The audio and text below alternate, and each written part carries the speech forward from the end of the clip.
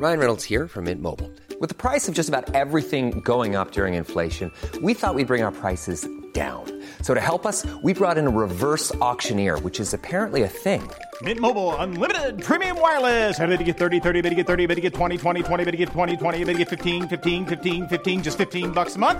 Sold! Give it a try at mintmobile.com/switch. $45 up front for 3 months plus taxes and fees. Promo rate for new customers for limited time. Unlimited more than 40 gigabytes per month. Slows full terms at mintmobile.com. Here's a cool fact.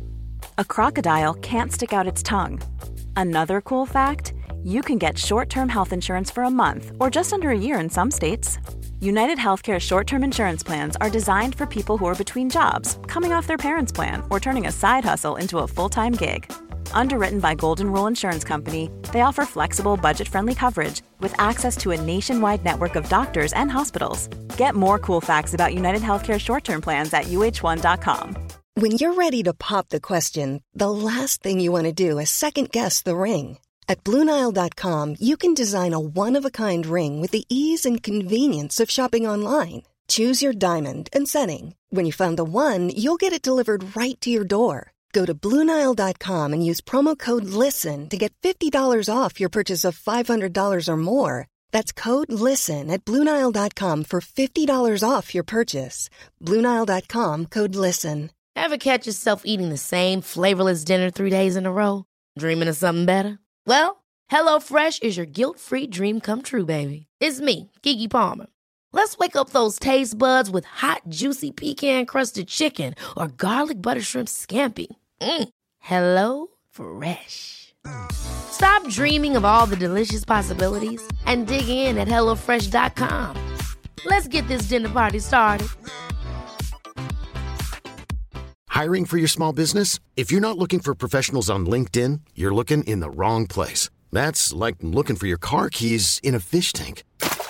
LinkedIn helps you hire professionals you can't find anywhere else, even those who aren't actively searching for a new job but might be open to the perfect role. In a given month, over 70% of LinkedIn users don't even visit other leading job sites. So start looking in the right place. With LinkedIn, you can hire professionals like a professional. Post your free job on linkedin.com/achieve today. Quality sleep is essential. That's why the Sleep Number Smart Bed is designed for your ever-evolving sleep needs. Need a bed that's firmer or softer on either side? Helps you sleep at a comfortable temperature? Sleep Number Smart Beds let you individualize your comfort, so you sleep better together. J.D. Power ranks Sleep Number number 1 in customer satisfaction with mattresses purchased in-store. And now, save 50% on the Sleep Number Limited Edition Smart Bed for a limited time. For J.D. Power 2023 award information, visit jdpower.com/awards. Only at a Sleep Number store or sleepnumber.com. The following is a presentation of the Force Center podcast feed.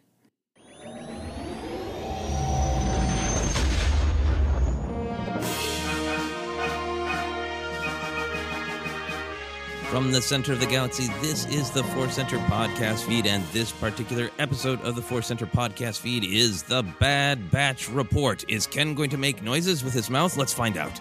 Gonk, gonk, gonk, gonk, gonk. I like it. I'm sure there is some sort of EDM music that has gonk is the beat that drops, right? Some gonking. Let's get some gonking in there, yes. Great little preview of what is one of the favorite comedy moments, I assume. We'll get to that. Anyway, I'm Joseph Scrimshaw. That is Ken Knapsack, and welcome to the Bad Batch Report. We are discussing Episode 2, Cut and Run, written by Gursimran Sandhu, directed by Stuart Lee, a director who has been with the Star Wars animation franchise for quite some time, because that name pops up a lot when we're talking about Clone Wars episodes. This is a 30-minute episode, is compared to the 70-minute premiere that we discussed earlier this week. So, Ken, let's get right into it.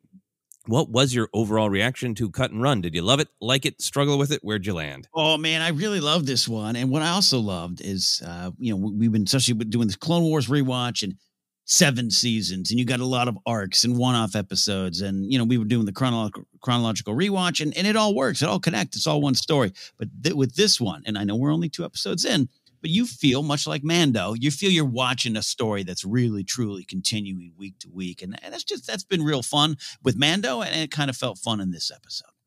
Absolutely. It felt serialized of this is how they are moving along their whole big path, not just this is the adventure they have this week. Yeah, yeah. And obviously Clone Wars works, and I don't feel lost or like it's disconnected show to show, week to week, arc to arc. But it was a fun feeling to kind of be like, ooh, because it adds some weight, some tension to every decision, which leads to wonderful speculation and crazy speculation at times. But that's part of the fun, and I really felt that this week. Yeah, absolutely. I really like that perspective. I really enjoyed this episode. And speaking to what you were saying, I like this episode because it felt absolutely necessary. Like it was an entirely necessary question to address. Like there's the practical stuff of what happens next, how do they get to their next place, what are they going to do, all that stuff. But that to me wasn't as important as answering this essential question of why do these 4 violent soldiers travel a super dangerous galaxy with a child? It's just like taking that issue that could be something that bubbles up again and again and putting it to bed up to a point. Like I think obviously they're going to continue to refine those relationships and choose who they want to be. But the fact that this episode raises those questions and then ends so very definitively with Omega saying, I made a choice and I want to be with you. Please do not try to pawn me off. Really makes it like that. So that is not going to be the question of the week every week. Yeah, right. Yeah. I love what you're saying. Settle it. We can grow and move on and build from here, build the story from here. So I loved getting it. Cause there was for me some Mando Grogu vibes for sure in this week, which by the way, isn't bad because we love kind of hitting on those big themes and we're going to talk about some of them, but yeah, I totally agree with what you're saying. We are ready to move on into the galaxy.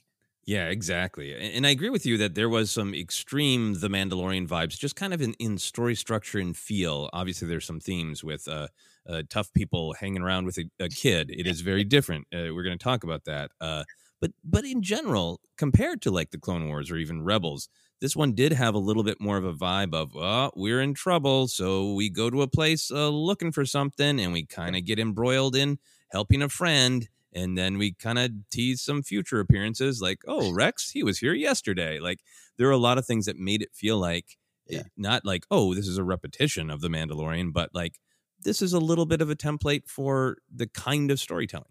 Yeah. You just missed Rex, man. We had an omelet yesterday. We sat down and talked. But that got me excited in the type of storytelling in this, because we are watching the Clone Wars visually in our minds. You know, it's like that show we've loved for years and years, and just a little tweak. It's been fun. Yeah, and it works so well because it's so meta, because it is these characters flowing out of the Clone Wars into this dark new world that looks gorgeous. A dark, gorgeous world. And a couple other big picture reactions from me is I liked that it wasn't just, hey, Cut Lawquane and family are back from The Deserter, season 2, episode 10 of the Clone Wars. But this felt at least partially like a sequel to that episode, to The Deserter. It wasn't just a character popping up again. Similar issues that are going on in that episode are being developed, you know, ideas of identity and what does it mean to be a family person, the value of family and home. It's not a repetition in any way. It's an evolution, but you could just put together a fun, almost like a movie night, like you do where you pair 2 movies that have surprising connection. You could just watch The Deserter, season 2, episode 10 of Clone Wars, and then cut and run. And it wouldn't just be the character. It would be a development of ideas as well. You're right on, spot on with that thing. There's such great use of the characters, and I didn't expect anything less. It was not a cameo. It had purpose, and we can talk about it a little bit later, but I like their story, the Lawquane family story. I was so happy with it. I was so happy where it ended up, the tension and all, and the changing galaxy, which is dark times indeed. But I was invested in them as an adventure. Not that I need a spinoff yet. Maybe I could be sold on that Lawquane family Star Wars show. Let's go around the galaxy playing songs. But yeah, it worked for me. I love that you pointed that out. It was powerful. It was useful. Purposeful. Yeah, I can definitely see a one-off Lawquane family movie that is just an entirely like a kind of late 50s, early 60s quality Western of like, you know, there's trouble on the frontier and the Lawquane family is going to stick together and handle it somehow. Yeah, or, you know, 70s, just a little bit, I think I love you. Yeah, we could do that. Partridge Family, indeed, yeah. Final thing for me in terms of overall reaction is I did really like that just functionally what was happening in the episode is it felt like the Bad Batch and the LaQuaine family are caught both physically and emotionally in the crackdown of the Empire. And this feels different to me sometimes from the Clone Wars, which makes sense because the plot of the Clone Wars that we, the audience, know is that Sidious is manipulating all this. That was often in the kind of the background, or you could kind of catch threads of it in what the narrator is saying about why events are happening. But our heroes don't know that that's what's going on, so it can kind of run in the background. This change in the galaxy is so directly happening to them that it's really fun to see. Every episode is going to be, I think, about how to deal with emotionally and just physically how to move about in the galaxy during the sudden crackdown of the Empire. Yeah, there's some great, what I would call some kind of canon kind of connections to things we see later on. And I was going to ask you too, do you, I'm coming down the side of like the way the show starts. I didn't expect every week to have a narrator. Last week, like you said, it worked really well. But the really kind of short, to the point, opening graphics, credit, little music bump, and we're into it. No moral. I'm currently happy with it. Are you happy with that? You like that style? I do like it. I like the music in particular, if that's going to continue to be what it is, of that little weird kind of choral for the Bad Batch and then drums. It's a good contrast of, like, you know, the luminous and then the really crude, the drums. Yeah, but there is a part of me, I think, that kind of longs for something there. There's no, I don't dislike this. This is great. It's fast and edgy and gets you in. But, you know, going with like the crawl from the films, the discussion of if there should have been a crawl in Rogue One, the great sort of variation on a crawl for Solo, which I think works really well. And then the narrator newsreel is just kind of like a different version of the crawl. There's a part of me just almost for fun that wants to see, well, if there was something to pull us in, what would it be? How would it help frame these characters in this era in the galaxy? Some kind of version of, I'm with you on that in the sense, some kind of version of the Solo one would work for me, which is the Willow introduction as well. It worked for Willow, worked for Solo. Can we get it here? Some kind of version of it. Yeah, I wouldn't mind that at all. Because it has Rogue One vibes, and I wasn't a huge fan of that one, especially at the time. It doesn't bother me as much now because I've seen the film so many times. But yeah, so I can support your theories there on that one. Yeah, but there was a part of me, since this was a direct continuation of the Clone Wars, it was great to hear Tom Kane. I think it was great to do that and have it be so effective in the premiere that it makes you feel like you're watching an episode of Clone Wars and then everything goes to hell. But there's a part of me that was wondering, since it's so tied to the Clone Wars, like, are we going to have weird, dark morals? You know what? That's what I want. I want Wrecker's morals at the beginning or the end of every episode. Yes. Stardate Wrecker's audio recorder. We got some stuff to do. Yeah. I can do that. A message from Uncle Wrecker every week. Hey, kids. All right, we'll get back to the comedy moments in Uncle Wrecker, but let's dive into the big themes, the ideas. What did you feel was at stake in this episode, Ken? So we start with one of our tried and true favorite ones, this found family idea, but we really dig into it and we really directly address it. Not unlike, again, some of the Mando stuff in season 2, and he is directly called a parent of Grogu, like your dad, whether you want to deal with that or not. So we had a lot of parenting advice, quite frankly. Sue back and cut, and the idea of protecting and how often your choice isn't the best choice, or it might feel like the right, and how complicated it is, and just how Sue boils it down into, hey, they're going to find trouble. Your job's to protect them. This is where we do wish we had Jennifer around to be like, I can confirm some parental advice, because it's about what she needs, and that makes it's about personal agency. You touch upon it already there. And it makes that found part of the family more powerful to me. Yeah, no, I love everything you're saying. I think what I pulled out of all of those great ideas is just this idea of accepting change. Because that felt to me like the idea that really connected basically the advice that Cut was giving Hunter in general, and then the advice that Sue was giving Hunter specifically about children in Omega. And in particular, accepting change felt like that's what the two main journeys in this episode were. Omega and Hunter were the ones who were kind of going through something in particular, and they were both going through accepting change. Completely. Omega is trying to figure out how to be a child, right? Yeah. She doesn't know about playing for fun or staying inside fences. Right. I think pulling that Kaminoan symbol off of her head is a real processing of change, a real recognition of, I don't know what I'm going to be next, but I'm not what I was. Mm-hmm. And then, so we see Omega really trying to be a child, but then we also see her wanting to show that she can be a soldier too, part of the team. There's that nice moment in the premiere where she has value because she has abilities. She's smaller. She's the one who can climb through the grating, and then she proves herself with taking that cool shot. But then there's so much tension in this episode about, she's a child and someone to be taken care of, and she's not a soldier. It's said explicitly, but it's great to see her having that agency of saying, I want to be part of the team. And you get to see that when she runs off with the chain codes. Yeah. I highlighted what you talked about, the moment of removing her headpiece, which doesn't mean she loses whatever she was, what she came from. She's going to, like you said, you almost discover the new normal of what she is and how she wants to get there. And I really put it out as taking her first steps into a larger world, the great Star Wars quote that we all love and use sometimes wonderfully out of context on purpose. It just with the whole scene with the dirt and all that stuff. I mean, it was a fun version of it, but also a real the processing change depth level conversation going on. I'm just throwing words at a wall here. It got me. I really thought that little moment was effective and highlighted what you're talking about, the continued theme of growth and change. Yeah, absolutely. And the dirt thing is great. We'll talk about that. But I felt like it was also reflected in this idea that, Cut and his family are leaving because they have to. Like, all these changes are happening because the galaxy changed, and individuals can make a difference in that. But right now, these particular individuals are swept up in this huge change that they can't do anything about right now to the galaxy. They just need to take care of the choices that are in front of them, right?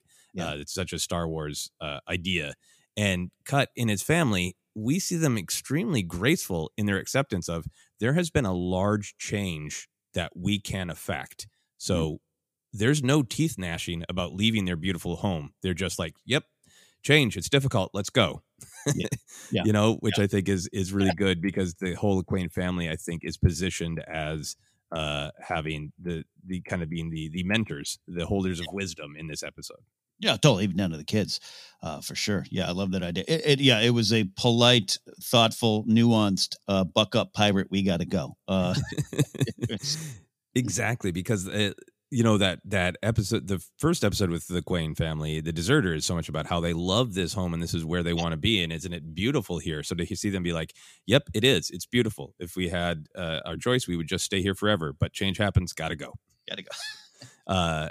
So, and that was a great contrast, I think, then to Hunter, which is the other major part of me of this idea of accepting change, is that he's wrestling with being a father versus being a soldier. He initially kind of can't accept the idea of being a father, trying to send Mega away.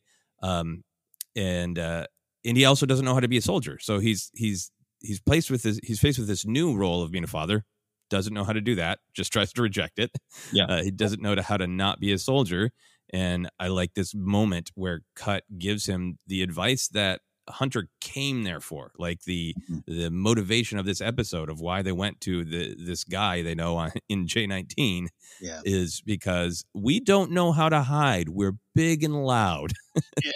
How do you hide? And Cut's advice, if you want to disappear, you need to, quote, put being a soldier behind you and make a new life for yourself. And I love that because it felt like it was about accepting change. Like, it felt like Hunter was coming there with like, can you give me the hiding pamphlet? Oh yeah. And tell me how to do the hiding things. And, Cut's advice seems like it's not a, step-by-step practical process. You have to accept that you have to change inside in order to disappear. To learn how to hide and seek, first you must seek how to hide. It is, because it's real. What they're looking for isn't putting on a fake mustache and getting by, or in Wrecker's case, a great poncho. I'm going to talk about that later.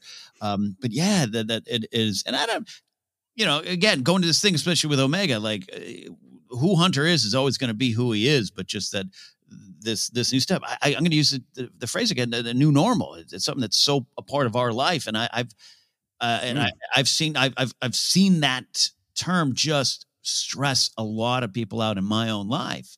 Understandably, none of it's easy. And just the idea of nope, don't worry, we're going to be just like it was. We're going to be just like it was. And maybe it will.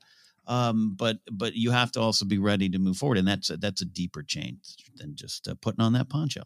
No, I love that. I've been thinking about, in terms of kind of connecting some of these themes to real world stuff, it's so easy for me to focus on what I've lost. So I am actively trying to think about, what have I gained, Because the new normal can be scary, because I just think about, all the places I love that I can't go to anymore because they closed or whatever. Right. But then also trying to focus on, what could be new, right? That's good. And I feel like that's what this episode is doing a really good job with showing, Hunter and Omega are both afraid of this change. They don't know how to change. But by the end, when, Omega really makes her choice clear of, I left Kamino with you, this is where I want to be. I want to learn how to be, a normal kid. I want to learn how to be whatever we are now, agents, survivors, whatever noun we pick. I want to be one of this found family. And Hunter also kind of accepting, okay, I gotta be, I can't change the kid. I gotta find a way to be a parent to a kid and a leader of a team in a different way. So it's all about acceptance. I love that. That's a powerful thing for all of us right now. You're so right. And it's so easy to focus on what we lose, and so easy for Hunter to focus on what is lost too. The clones have spent the, last 3-4 years knowing what they are, knowing what they're doing. And that's a big part of it there. Yeah. And having clear-cut missions of, we know who we are, and what we do is we go on missions. What's the next one? The other part of this I wanted to highlight, which I really liked, is it's a good, funny line, but Sue's advice about children is also about acceptance, right? She says, children are going to get in trouble. It's what they do. Our job is to protect them. So that is talking about agency for Hunter. It's talking about making choices to protect the children with you, but it's so not about control, and I feel like Hunter's starting with mission objective, keep child from danger. And Sue is saying, no, mission objective is accept the child will be in danger, so you are poised to help them. Yeah, I'm 45, but I'm going to send this episode to my mom. Sorry, is that working through? I got to do stand-up this week, and I'm working through mom jokes here. Okay, everybody. Hey, them's the jokes, folks. No, but this is why, this episode, much like The Deserter, you're so right to say it's just a great continuation and evolution of their story. It was really slow roast and powerful for me personally. Yeah. I got one other kind of big idea from this episode, but I also want to check in with you if there are other big ideas at stake you wanted to discuss. Yeah, I have one, and who knows? Maybe sometimes we sync it up. I love this game. I call this one the power of purpose and finding it. I love, all caps love, that Cut refutes the word defective. He just refutes it and says, and on one way that's like plot fun, right? Ooh, who is Omega? What's her hairstyle and the way she stands and holds her hands? What's it mean? And I look at that stuff too. But this is just a powerful theme for us too, of just sometimes we can believe the words put upon us. Sometimes we are shackled with these words or thoughts or the way people view us, and they're horrible, and you must rise above them. And sometimes you just maybe believe them. I'm a person who, out of depression, has just believed all the bad things. The bad stuff is easier to believe, said Julia Roberts in Pretty Woman. Quote that, put it on a T-shirt. But I really love the Cut was like defective. No. They don't clone without purpose. And you could take it again on the plot, but I took it for a real powerful theme of really finding your purpose. Yeah, and it's a great follow-up to the line in the premiere about not defective but deviant, which sounds like makes it seem like this is that great internal battle that Hunter, at least, and the rest of the Bad Batch, maybe not Wrecker. I don't think Wrecker does a lot of time staring into his own soul. Better for him. To quote Carrie Fisher, that you know of. You don't know. That I know of. Put it this way. I think Hunter's stand-up comedy would be pretty soul-searching, working out his issues if he had a mother. Well, maybe he can make new jokes about Nala Se. I think his stand-up would be like pacing the stage. I don't know. Here's working through it, and I think Wrecker would just do Gallagher bits. He would smash Melaron fruits, and both work. And both are great. Yeah, no, I love that. I think there's a lot in this that is about purpose. It is about characters making choices, and it is about ideas of how do we identify ourselves, right? Because the deserter is definitely about, Rex is a soldier.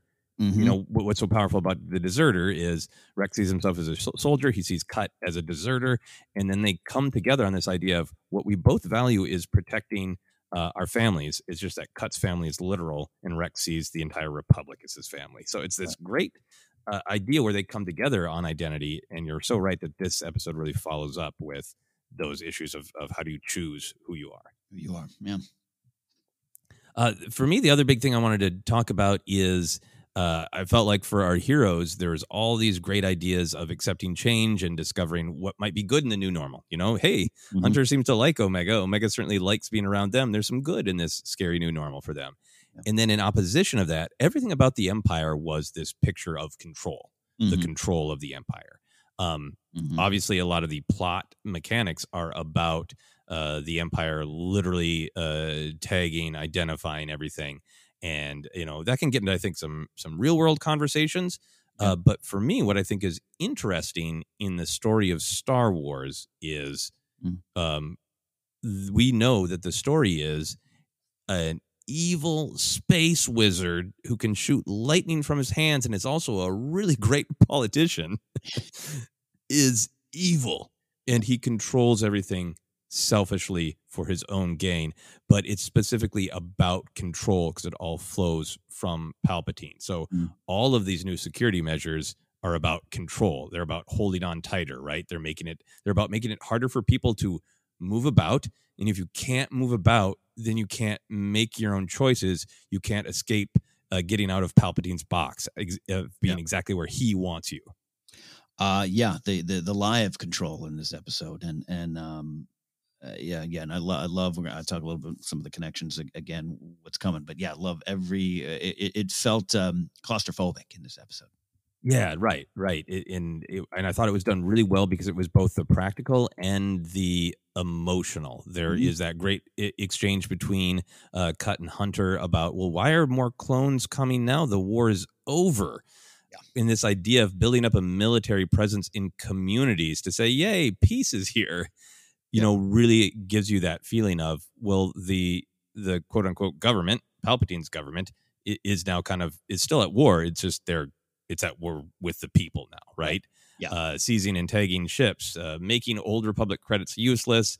I love that they had the hologram from the Admiral painting that as a great thing. Out of our generosity, we are forcing you to exchange Republic credits, which are now useless for Imperial credits.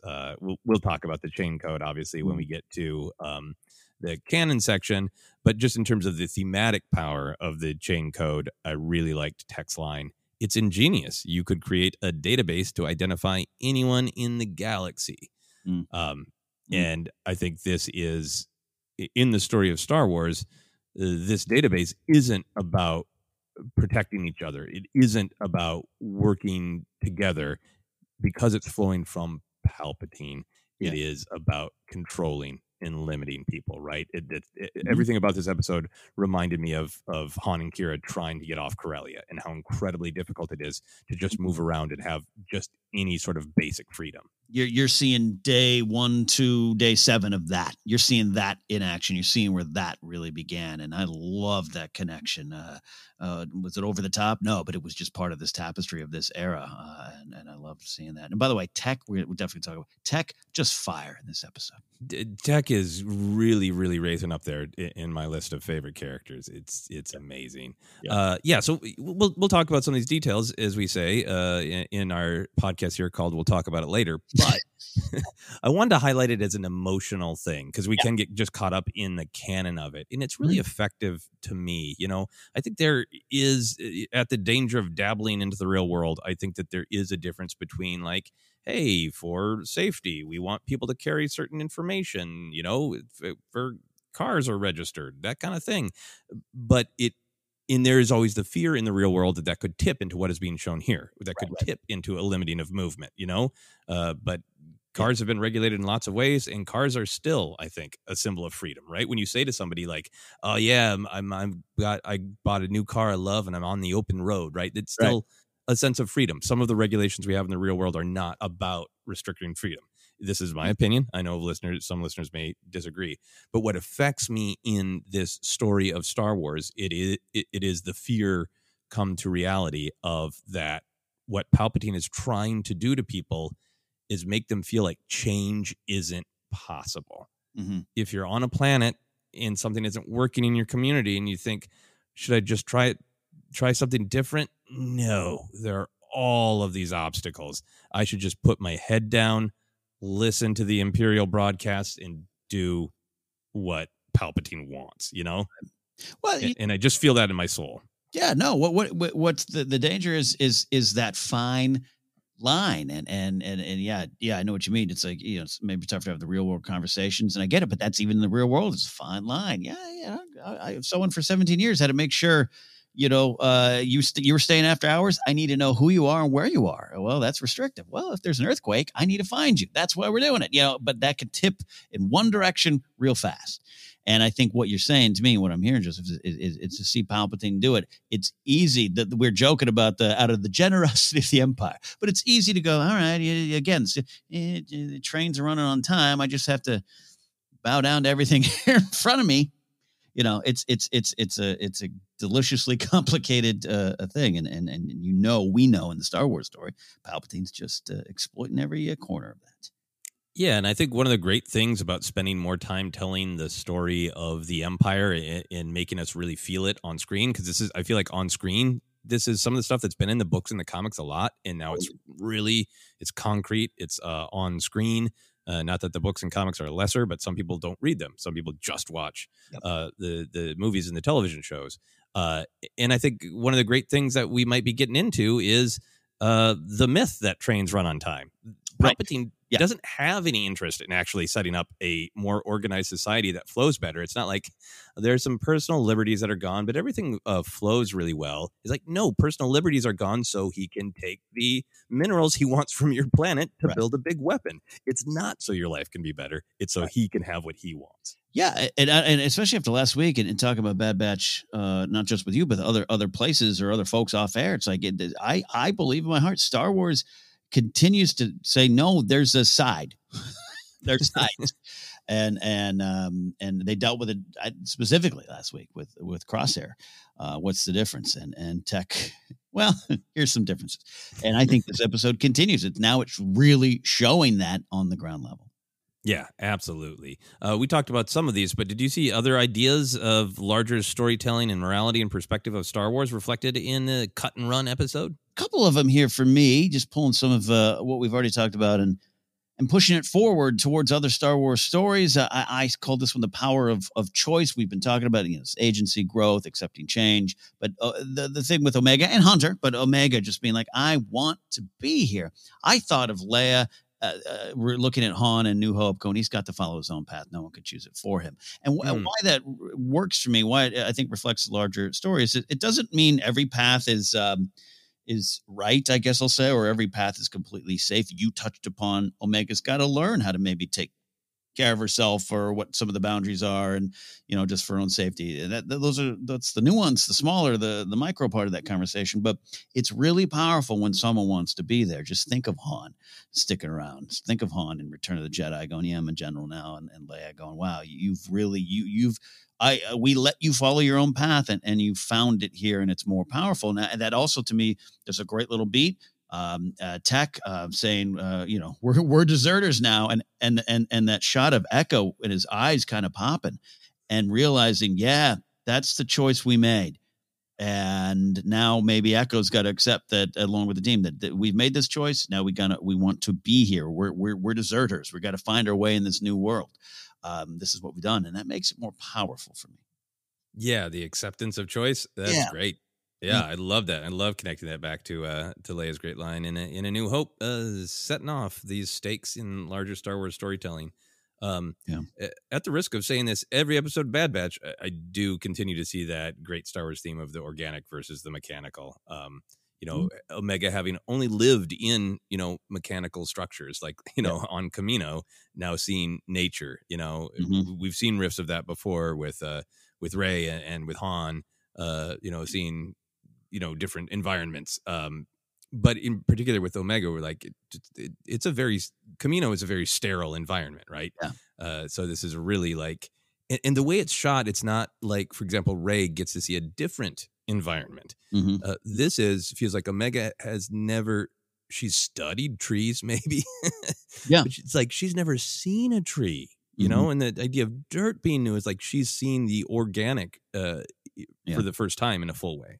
It was a really effective scene. Shout out to Kevin Kiner. I thought almost catching a Disney, not a Disney Star Wars vibe, but like a Disney animated movie vibe of got really sweet and syrupy in a good way, like frolicking through a meadow type of a thing. And it was a real sweet scene. And it was a take on, some beats we've seen before, but it was very, very specific to Omega and very specific to being raised in a hospital, basically. Yeah, raised in a hospital. That's a great way to say it. Everything's just all clean and spoons to sit in. Yeah. Just like real hospitals.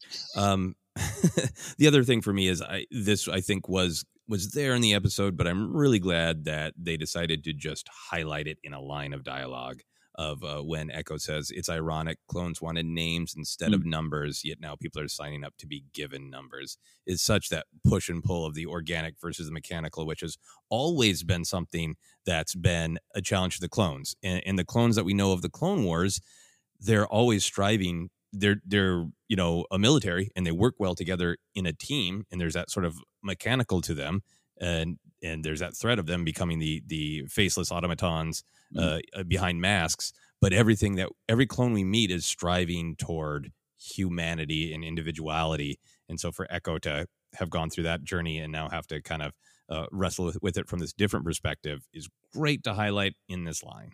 I love that you highlighted it because it also it reminds me of just this episode. It's kind of sad to watch these clones, the ones that we spent so much time with. I'm saying the clones in general, painting their gear and tattoos and all the things. And, and just to see where they are now, I'm talking in store, just as a fan, it's you kind of get a little tear in your eye. I'm just like, man. And I know the inhibitor chip and all that, but you just kind of go, man, it's so sad. It's sad for me. And it was, I love that you highlight that moment because it's part of what's at play. No, I agree with you. I had written down that it is both fun and extremely painful to see the clone troopers just literally turn into stormtroopers, right down to that. There's that line that's just like, show me your identification. All right, move along. Like they're so lifeless and sad, Yeah. Yep. Okay, just a couple other big themes for me. One of them is quoting Anakin's line, quoting his mom in The Phantom Menace. The biggest problem in the universe is that no one helps each other. Yeah. I liked that this was an episode where the Bad Batch comes there explicitly for Cut's advice on how to lay low. And then they also get that advice, and then they also get some parenting wisdom. Yeah. And in turn, they use all of their skills to help Cut's family escape. And it is a real picture of just helping each other because, of course, we care about each other. Let's help each other. In a way, that was the part of it where you can compare it to Mandalorian, but it feels more wholesome. This was like the wholesome version of the Mandalorian, because the poor Mandalorian, as people have pointed out really well, just didn't understand relationships outside of an exchange of goods or services, right? Yeah. It's just his economy. I want a favor, so I hunt something for you. Yeah. And this was just like, we're both here and we both have something the other needs, and we give it to one another because we do. Yeah. Yeah. The heart of these characters, that's where it is. Yeah. I really enjoyed that. And that connection to Shmi and Anakin. And that's a central Star Wars theme. Yeah. Final thing for me was I like that the mystery of Omega's purpose is being italicized, bolded, and underlined. When Cut says the Kaminoans don't create without a purpose. You all have one, so what's hers? It was delivered really well. It was definitely an organic part of their conversation. But in my mind, Cut turned to the camera and raised one eyebrow. And said, why don't you buy a Speculate Responsibly t-shirt at tpublic.com/user/4center. Yes. Yeah, I love that. Yeah, exactly. It affected me in the big theme way, but also just fun for the plot. Gotta love some fun plot. It's fun. It's fun in different, because we've definitely had questions of, ooh, how is this all going to end up? But this specifically sort of mystery. She has a purpose and we don't know what it is. Ooh, it's fun. Yeah. Any other... Go ahead. Yeah. No, I do. But also, it's also fun. We should always highlight, you and I, we dig into these themes, and we also just enjoy watching and going, what's next? Exactly. Who's that? Exactly. In fact, I forgot to put it in the notes, but I'm going to ask you what your hopes are for the next episodes. Yeah. That's a little tease. Just like saying Rex was here yesterday. That was a little tease for the second half of our podcast. Any other thoughts before we go to our break, Ken? Yeah, one little one here to pull it. Well, it's big, I think, but I love it serves this the lessons in attachment, and I'm looking at Hunter and the idea of parenting and protecting, and when we hear often the Yoda quote of fear leads to anger, hate, suffering, and blah blah blah, not writing it off because it's key, it's important, but I hear that a lot, and I hear it misused or hear that fear is taken out of context. It is the fear of this attachment that Anakin has. And I think by now we're all really familiar with Anakin's.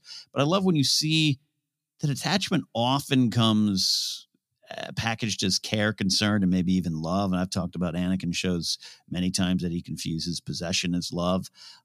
So attachment, it can seep into the pores. It is not just this demonstrative thing. It can come from maybe a real good place. And they deal with that in Attack the Clones and Revenge of the Sith. Not that it's not there. But I just love seeing it with Hunter. For me, it kind of resonated in that. Hey, you're really attached to Omega in a way that you want what's right for her and want what's safe. But if you don't let go and let her make that own choice, who knows where that will lead for both of you. I think that's a really good observation to really attach that to attachment. that idea of personal choice is really important because, sometimes we can talk about attachment because of Revenge of the Sith in terms of, Yoda's advice of let people go if they need to pass on. But I think the perhaps more important part of that or equally important is respect people's choices. That's a part of a healthy attachment is not controlling them. Yeah, absolutely. Yeah, great observation. We're going to take a quick break now, and we'll be back for more.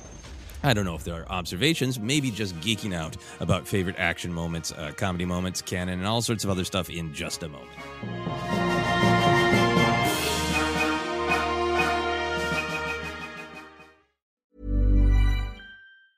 Ever catch yourself eating the same flavorless dinner 3 days in a row? Dreaming of something better? Well, HelloFresh is your guilt-free dream come true, baby. It's me, Keke Palmer.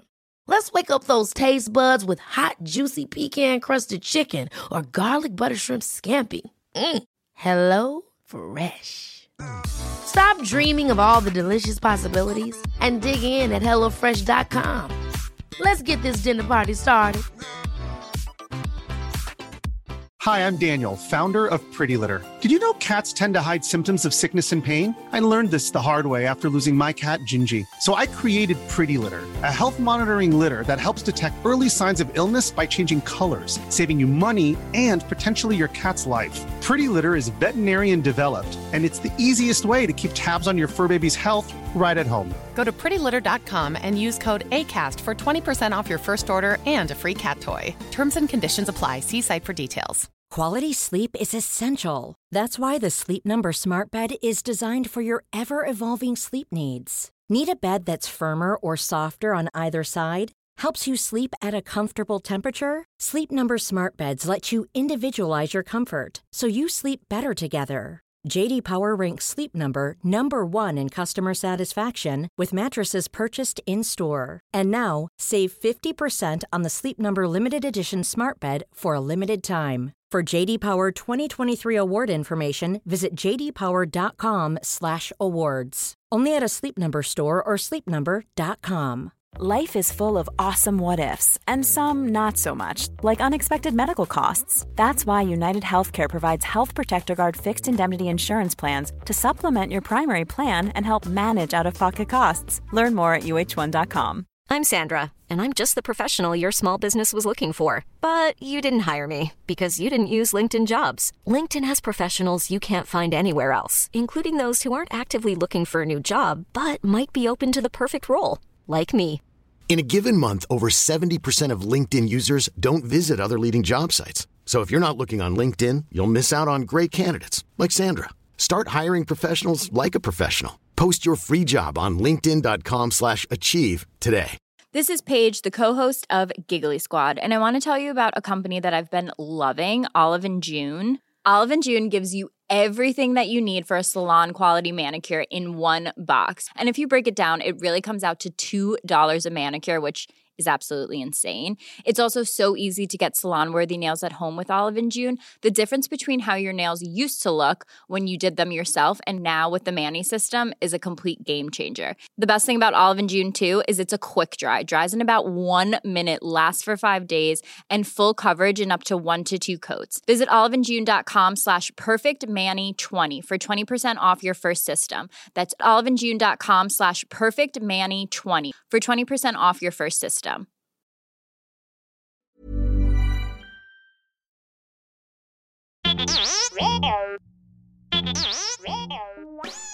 Hey, Force Center friends, make sure you're keeping up to date on all the great content from Jennifer Landa.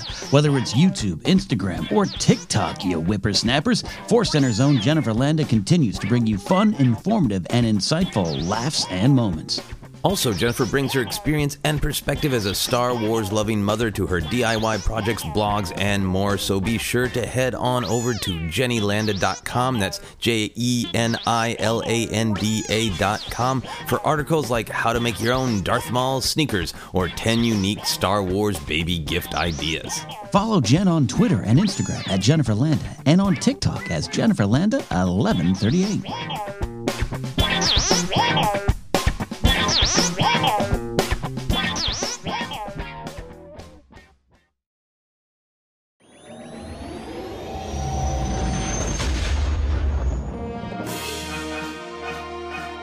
And we are back to finish our discussion of the Great Bad Batch episode, Cut and Run. Let's talk action. Ken, did you have some favorite action moments?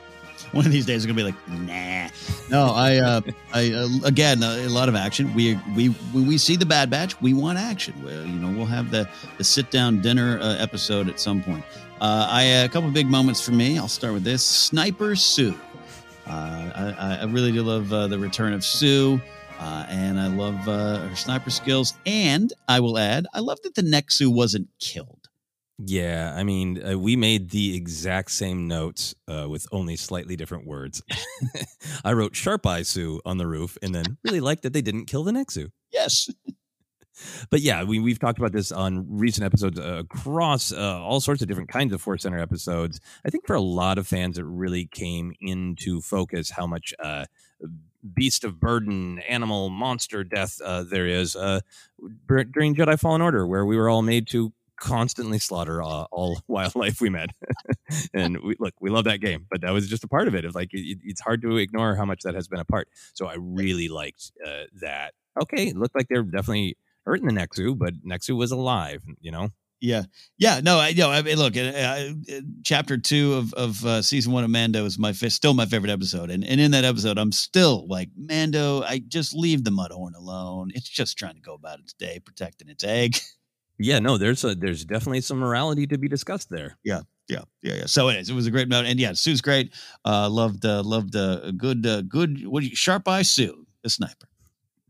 Yeah, and it's just great. It was, I think there's a power of it to me of like, it was a fun action moment of like, yep, I'm ready for this. I know what to do. I've got my my ladder up to the roof to get the best vantage point. So like there was this, I know what to do. I've planned for this emergency or anyone attacking our homestead. But then it really backs up when she's like, gives the advice of like, they get into trouble and you just got to be ready to protect them. So it's nice that we saw her literally do that. Absolutely. Yeah. All right. Other favorite action moments for you? Moving. I mean, there's almost like last week. There's so many moments in these big sequences. I picked out only a couple to highlight, but Wrecker fighting off blasters, which like that storage canister box thing. It's very Wrecker-like. I mean, I said Wrecker's kind of my favorite guy, which is, I don't know what it says about me, but I just love that because there's also always this glee in his just persona and image and spirit when he's fighting, and I love that. I love that move. Yeah, no, that was great. And then my favorite thing is in any action scene is when you throw whatever is the nearest object at your opponent, which he does with the box eventually. Which is just smart. Just smart. It's just smart.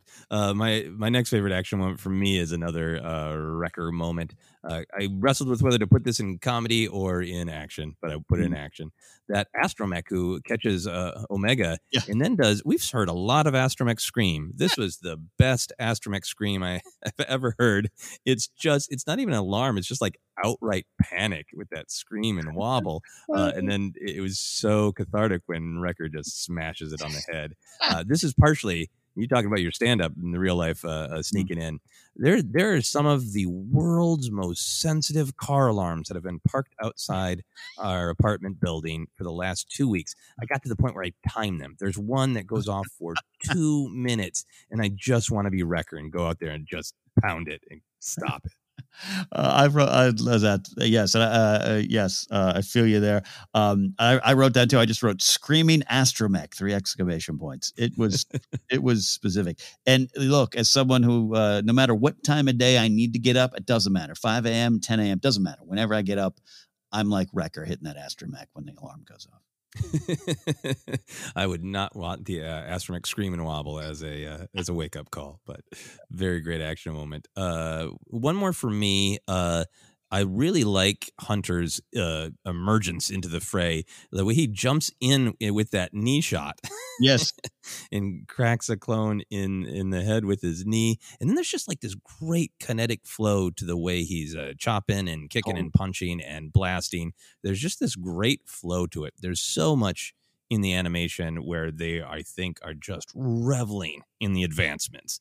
A lot of changes in focus from the foreground to the background. And there's a lot of the action. The action in Clone Wars has always been good, but here in Bad Batch, there's some of these moments that are just like so flowing, so kinetic. And that one was just chef's kiss to me. Yeah, same with the season 7 Clone Wars. As it just gets better and better, there's those moments, and a lot of it's showing up in the comedy. But I highlighted from that Hunter sequence when he makes a clone, fires blaster at the other clones, which is something you might see in a Bourne movie too. But to see it just so and I think I probably saw Mando do it now that I think about it, but just to see it in Star Wars animation and so smooth, I think you're right. Kinetic energy, great way to describe what was going on with Hunter. He's so skilled. That's his skills at play there. He pulls that little knife out and he's ready to go.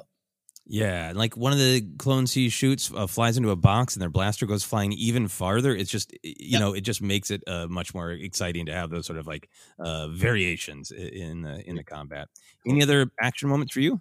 No, that pretty much covers it. I mean, there was a lot of good stuff, but yeah, that's the highlights for me. Cool. So let's move on then to moments of comedy, whimsy, and weirdness, because there were aplenty. Mm-hmm. What do you got? For me, I had to restrain myself from writing down most everything Tech says. Well, so you always put this question is comedy / whimsy / weirdness. And I think you and I both often go to the comedy side of it. I'm going to go whimsy. Whimsy to me is just also magical. I used to yell at my old roommate, like he goes, I hate Lord of the Rings. I'm like, you don't have no whimsy in your heart. So Omega dancing in the dirt and her saying, that's amazing, and just grabbing the dirt. They took their time with it. Again, it was a beat we're probably familiar with in Star Wars, but it was very unique to Omega. It very much tapped into the Kamino stuff we talked about earlier. And it was a little bit of a Disney, like I said, Disney in a character in a meadow moment. And I liked the whimsy on display there. Yeah, for me, I totally agree with you. It is a beat that we have seen in Star Wars. It is going to, I think, pop up when you're telling stories of orphans and found family and coming of age, that this moment where somebody sees the majesty and the beauty of the galaxy. But I thought this one had a great twist in that it starts with dirt, right? It could have just been the beautiful trees of Seleucami and the, space butterfly. And it could have been things that we all do just kind of associate with beauty. But the fact that it starts with, this is the first thing I wrote down of Omega saying, whoa, what is this? And then Tech saying, that would be dirt. It's such a great way to highlight the things that we take for granted or even think are like gross or weird or a problem to keep out of your house are thrilling to this person who's never seen it. Yeah, absolutely. It was like I said, just real beautiful. And Tech. Tech.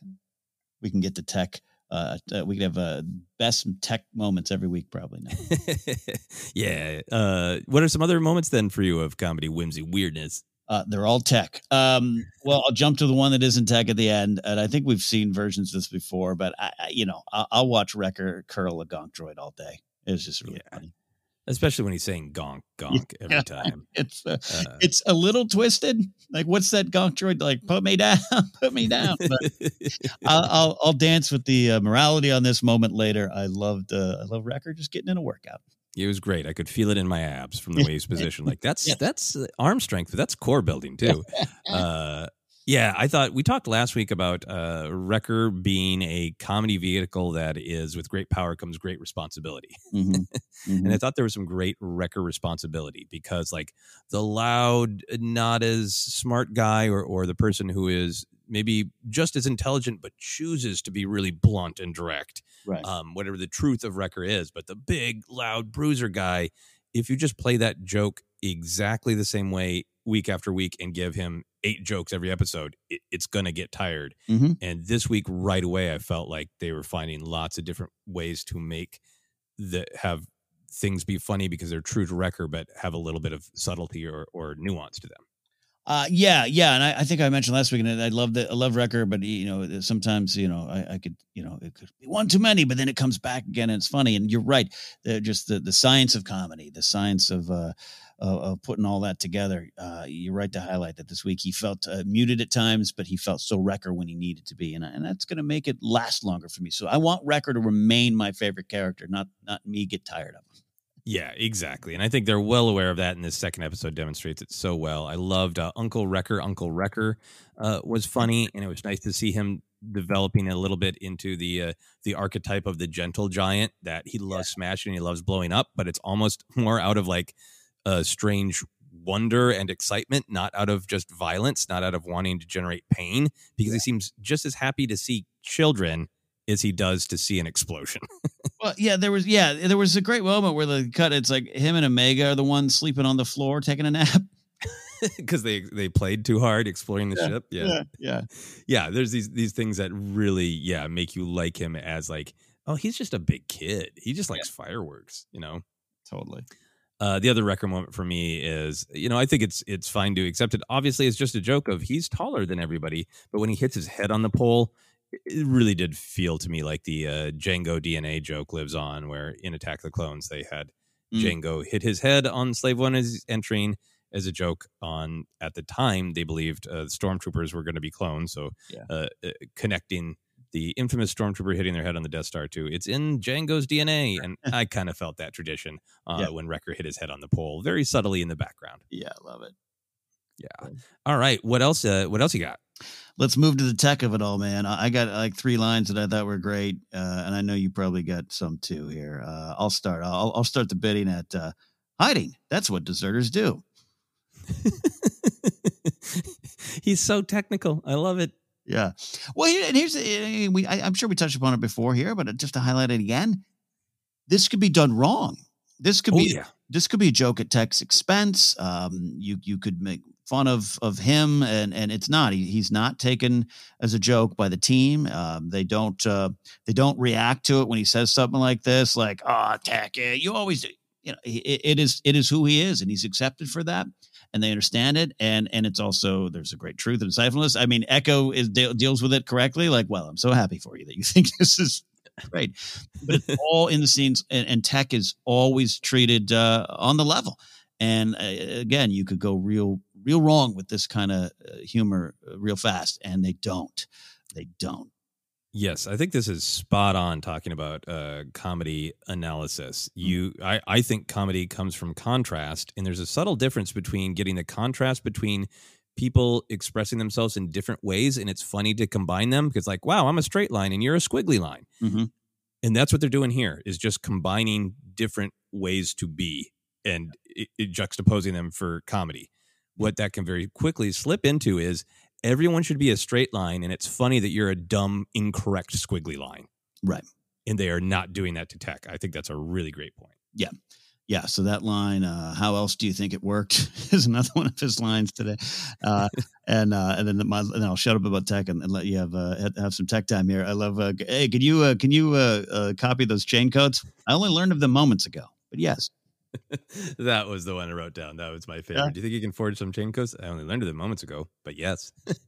It's just the delivery. And I love also just in the background that he's always on his Star Wars Apple iPad. Yes. He's always on his Electropad, his device there.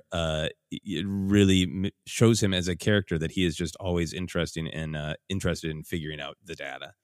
The other Tech-related moment I wrote down was actually an Omega line, is when Tech has come up with his plan, and there's that fun outrage of Hunter going, "You did what?" And the revelation that Omega's on the ship, and then Omega turns around and goes, "I think it's a good plan, Tech." Yeah. It's great to have Omega have a comedy line, and one that really flows from the great comedy of Tech. Yeah, totally. Yeah. All right, let's move on then to canon lore connections to other stories. Let's start with what I think will probably be the big one for a lot of people is this episode could have been called Cut and Run and Chain Codes. Yeah. Let's talk about chain codes, Ken. Let's Yeah, I wrote down some information that double-checked my memories on old Wikipedia. That chain codes contain extensive biographical information, including biometrics, meaning things like fingerprint, eye scan, facial recognition, DNA, odor, scent, are real-life biometrics. Of course, first mentioned in Mandalorian, there's an assumption that the last 4 digits of a chain code are age, since that is what Mando is given. That's the only part of Grogu's chain code that he is given that contain his age. Cara Dune mentions hers, that if somebody sees hers, she'll be in trouble.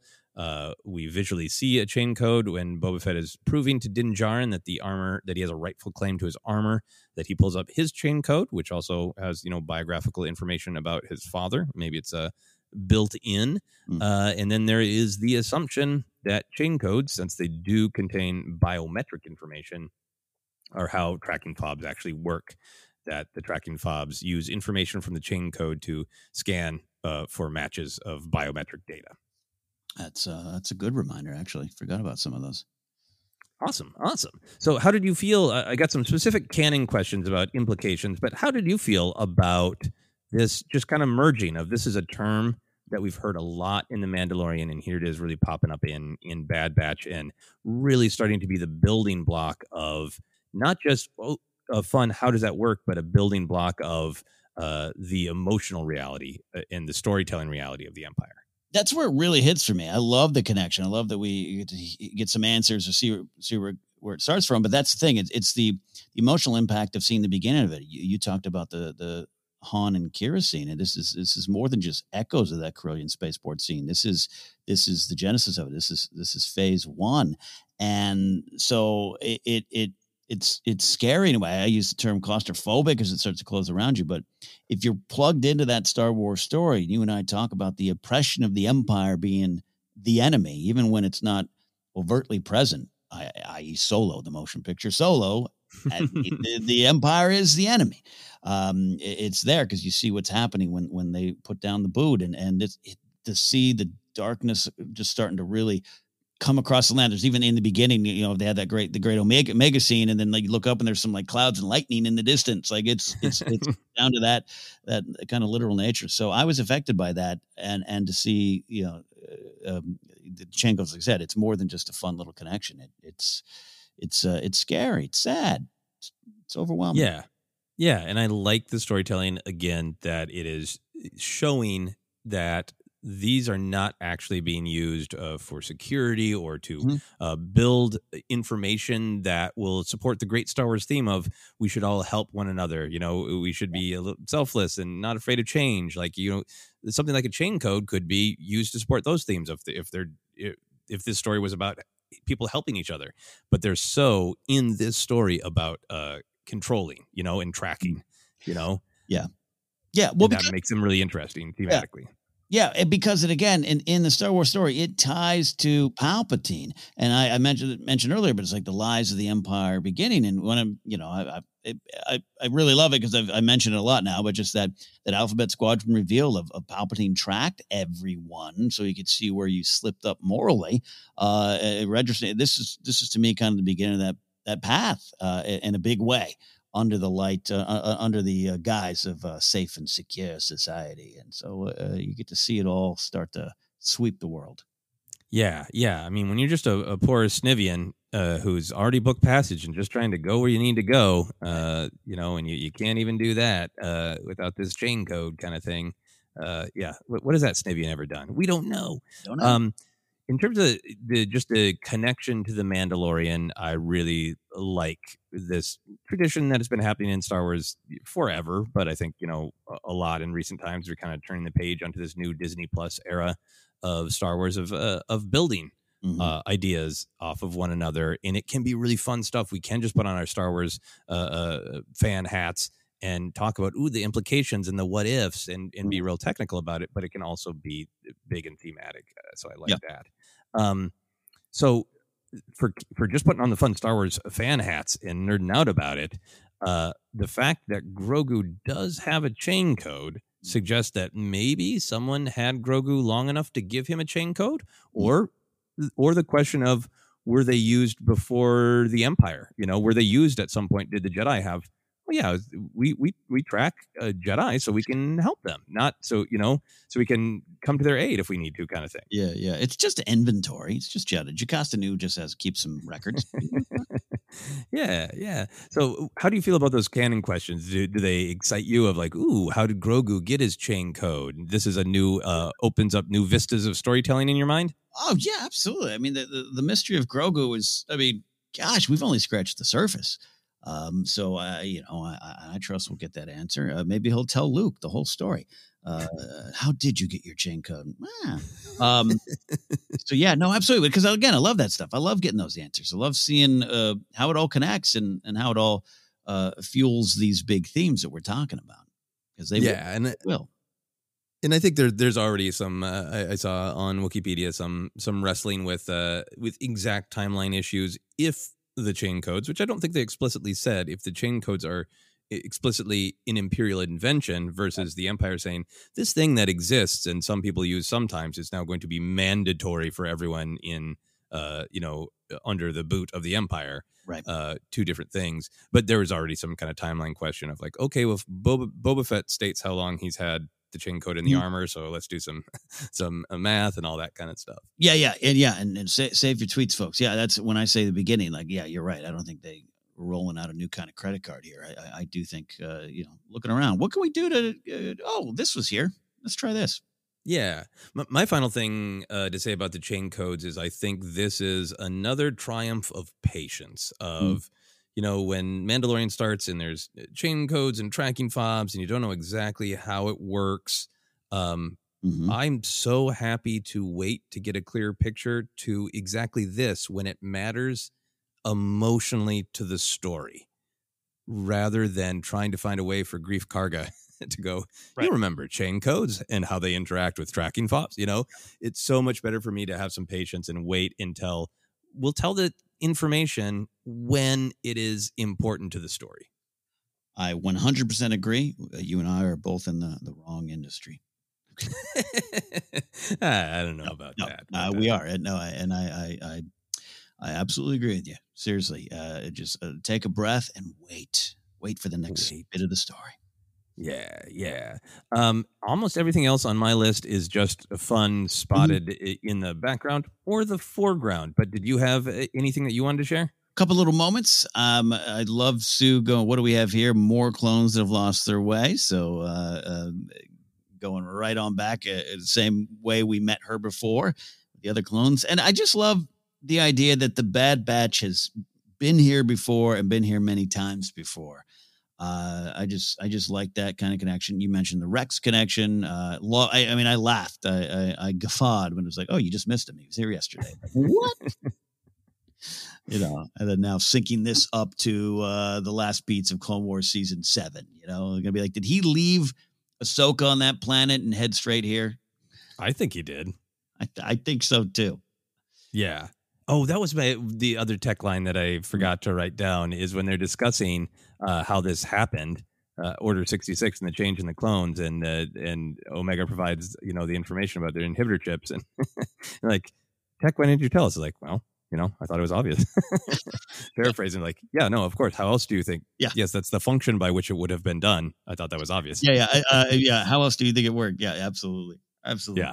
Yeah. Great stuff. All right, for me then, just the fun little details. Seleucami. Yep. I love this planet of lovely trees. I remember remarking upon it when we visited in the episode The Deserter. It's got the weird space trees and palm trees. Great stuff. Also, somewhere on the planet, Stas Ali was murdered recently. So that's fun to think about. Right. And then we got, of course, some great classic Star Wars, wildlife. Nuna and the Nexu we talked about. Not wildlife, but a different Star Wars species. I liked seeing a grumpy Alina. Yes. Yes, that was really great. It was great to see the Snivian, who didn't have a chain code. I think the Snivian is a species that's always going to have an extra oomph for me growing up with the original trilogy, because it's always like, that is my action figure Snaggletooth, also known as Tequil, and because of some various canon confusion, his brother Zutton. I have no idea if this Snivian was related to Tequil or Zutton. I hope so. But great to see him. Whenever now there's an 8D droid walking around, I was like, oh, there's an 8D droid walking in the background. And I was like, someone is getting tortured in this spaceport, because that's what they do when we see them. They're always torturing or cooking. Yeah, I did see that. Yeah. I also like just seeing a Bith in the background again, going back to having a cool mix of aliens from both original trilogy and sequel trilogy and prequel trilogy era. I always like seeing the Bith. Last one for me, I was watching with the subtitles on, the captions on, and it's great to see the line that when Tech was talking to Echo, he told him to scomp in, which reminded me of like, okay, I've heard that word in bits and pieces before, but it hasn't locked in. That's what that appendage is called. That's what that interface is called, that we have seen since A New Hope with R2 plugging into the computer. The scomp term, I think, was used a bunch in Jedi Fallen Order for BD-1 to scomp into things. But that was fun to just recognize, like, oh, that is exactly what Tech was saying. That's the function of Echo's arm. It's a scomp link. Scomp link. Well, yeah, as I called it on the playgrounds in the 80s, just a plugger arm. It's Yeah. His data poker. Yeah. Scomp is better. It's better. You mentioned the grumpy Alina. I loved hearing Ventress selling transport tickets. Nika Futterman doing that voice. It was great. Yeah, great to see Nika Futterman back. And that there's a great moment too of that kind of the roll in the eyes, like chain codes. Well, that was just some of the detail you can get now with the style, and the tech advancements here. I loved her sequence. Yeah, absolutely great. Any other canon moments for you? No. You touched upon. I was going to highlight the Bith as well. I've just seen a random Bith boarding a transport. Yeah, they're not all in bands, or maybe they are. We don't know. Was there anything that you disliked or questioned in this episode? Not really in this one. No. Really smooth, really well written episode to serve the bigger needs, but also serve as a standalone story and to serve as a continuation of a story that we were familiar with years ago, over 10 years ago now, in real life time. So I like what they put up. Yeah. That reminds me to share another thing that I did like, which is I liked that being a parent for just a few years, because remember the Clone Wars is only 3 years long in total, gave Cut a big amount of gray hair. Yeah, big streak. There you go. Big streak. And I know there might be some aging questions or whatever, but look, He's got the gray hair faster than the other clones, unless they all die. DYE. For me, I didn't dislike or anything.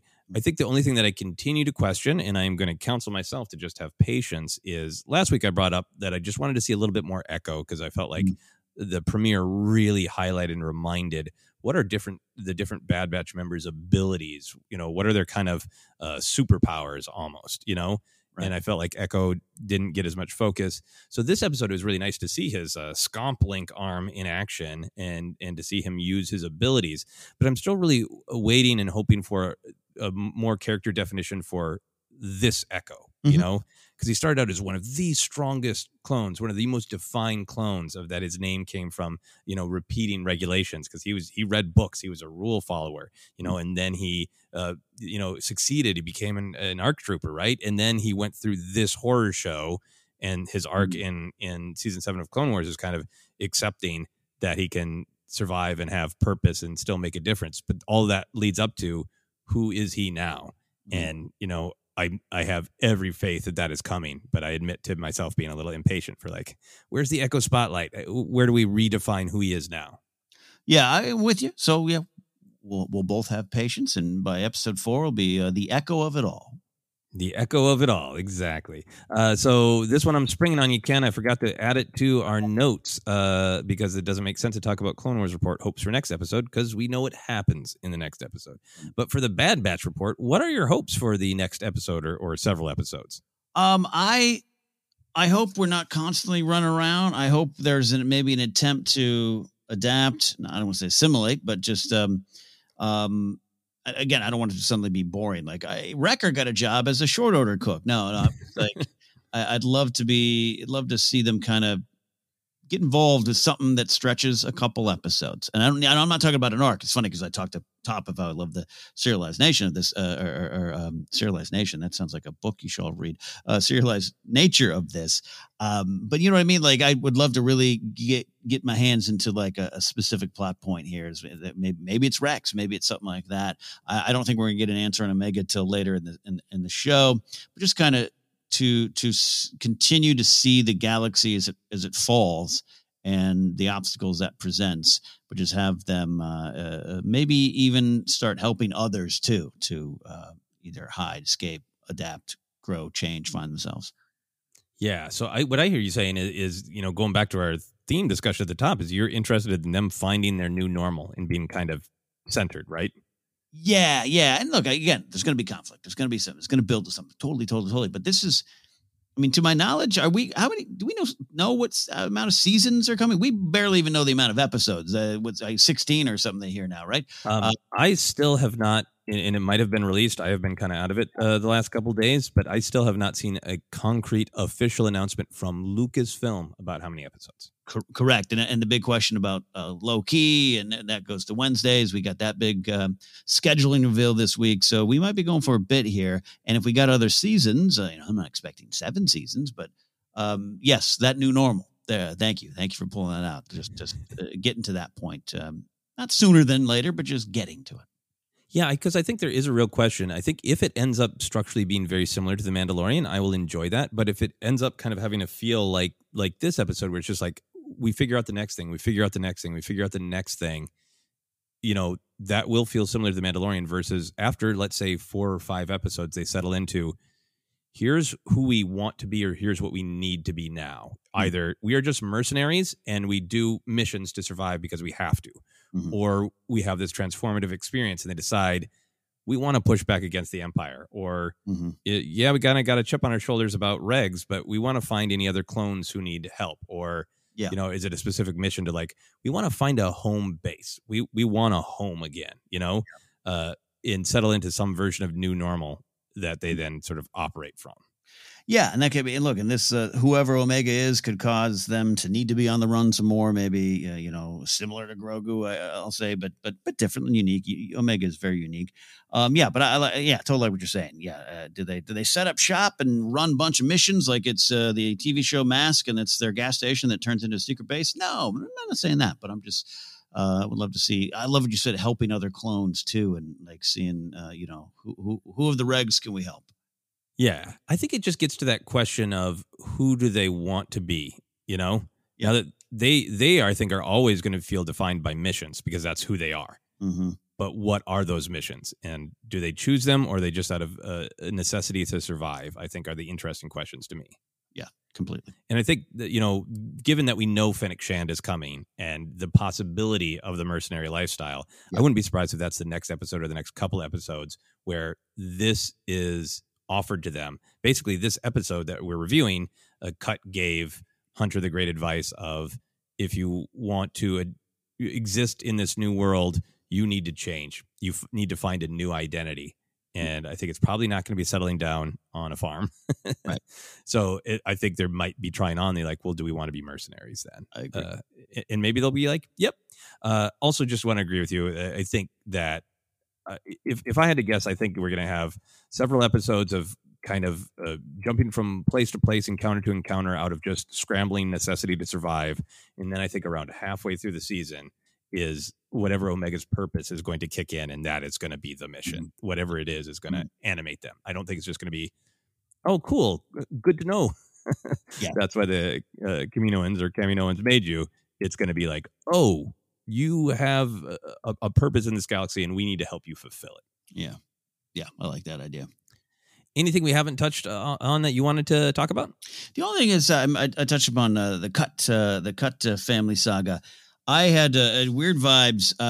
One of my favorite pictures is Michael Mann's Last of the Mohicans adaptation, and there's some stuff in the beginning where Hawkeye and company go to like some settler friends of theirs, and they get almost kind of the similar thing of what's going on in the world. There's a war on, this and that. Okay. And then that family's killed.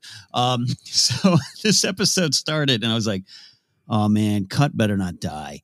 Like, I don't want Cut to, and they don't. Instead, it's, for lack of a better term, a happy ending for the Cut Lawquane family, where they get to get out safely. Hopefully, we'll see if it factors in. But in my current headcanon, they're going to go start anew, and they're going to be all right. And that just kind of warmed my heart. Yeah, I really like that, and I like the continuing balance of the show, that it is very viscerally showing us the horror of the Empire. It's the depressing Clone Wars or Clone Troopers becoming stormtroopers. It does even have like the very direct, like you were saying in the beginning, of, oh, wow, Omega gets to see the beauty of nature, but a storm is coming. Yeah. Like it's very much, how are these characters going to function in this dark world? And I think it's being very aware that part of the point of this show is to show hope within the darkness. And I think things like Cut's family made it is what this show is. Yeah. Yeah. Well put. Yeah. It made me happy. Yeah. Made me happy too. For myself, I just thought that the ship hauling ship was cool. I like that. Oh, I did too. Just a great image. I like seeing the weird sort of stasis field. And then because I don't think we highlighted last week, I just wanted to highlight Michelle Ong. I apologize. I didn't have time to discover the correct pronunciation. I think she is Omega. I think she's really great. Yeah, this week I even liked her more. Not that she didn't do anything wrong last week at all, but I know a lot of people loved that character last week. There were some great little moments, and played that the discovery of the dirt and all that stuff. Played it so well, and she did a great job. Yeah, I just thought there were some great line readings for lines that are like, they're great, they work, but they're variations of lines we've heard before that she's really finding personality and specificity within the lines. Yep, totally. Great job. All right, we are going to wrap up with our favorite question. Ken, if you could have a toy or an action figure of any character or moment from this episode, what do you want? We got two things. We need the Cut Lawquane family playset, the updated version. We got to get that. Include the Sue's sniper rifle there. And then, again, we always seem to pitch things for Galaxy's Edge. We do need a Wrecker poncho. Capes get all the headlines in Star Wars, as capes should. But a good poncho, including Leia's combat poncho. I think of Luke's kind of got a poncho when he sells the speeder, Tatooine. And then now we get this one from Wrecker. I enjoy a good poncho. I don't own one, but I enjoy a good one. And I'd buy a Wrecker poncho at Galaxy's Edge.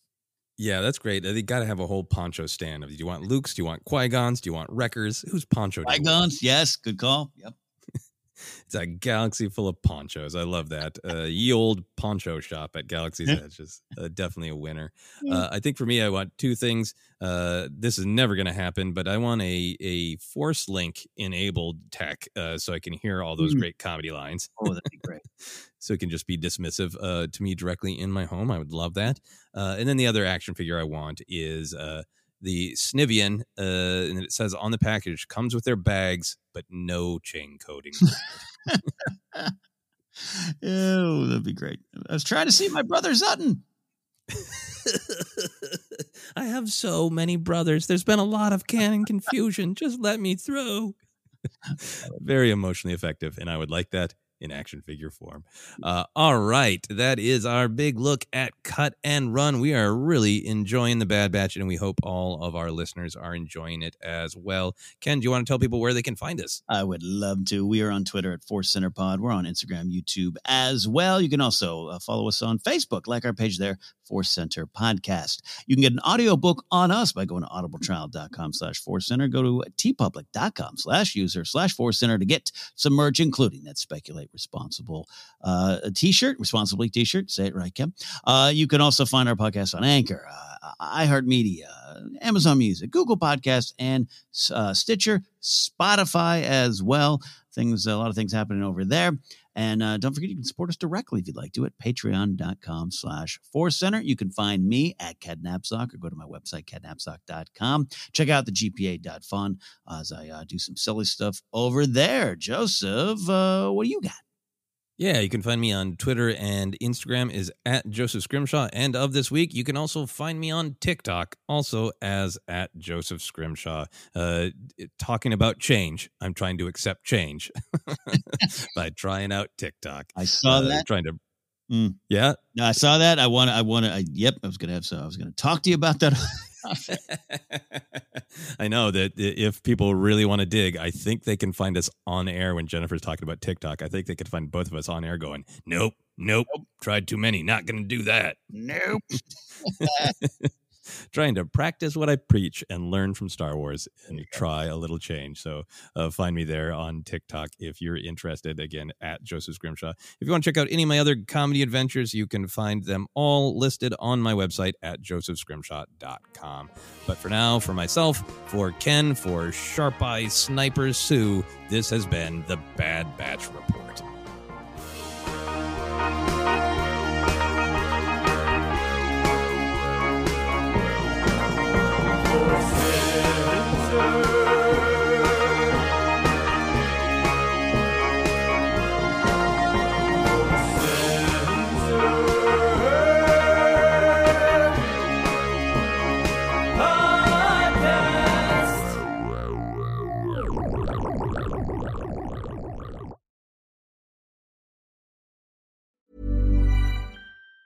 Hi, I'm Daniel, founder of Pretty Litter. Did you know cats tend to hide symptoms of sickness and pain? I learned this the hard way after losing my cat, Gingy. So I created Pretty Litter, a health monitoring litter that helps detect early signs of illness by changing colors, saving you money and potentially your cat's life. Pretty Litter is veterinarian developed, and it's the easiest way to keep tabs on your fur baby's health right at home. Go to prettylitter.com and use code ACAST for 20% off your first order and a free cat toy. Terms and conditions apply. See site for details. Ever catch yourself eating the same flavorless dinner 3 days in a row? Dreaming of something better? Well, HelloFresh is your guilt-free dream come true, baby. It's me, Keke Palmer. Let's wake up those taste buds with hot, juicy pecan-crusted chicken or garlic butter shrimp scampi. Hello Fresh. Stop dreaming of all the delicious possibilities and dig in at HelloFresh.com. Let's get this dinner party started.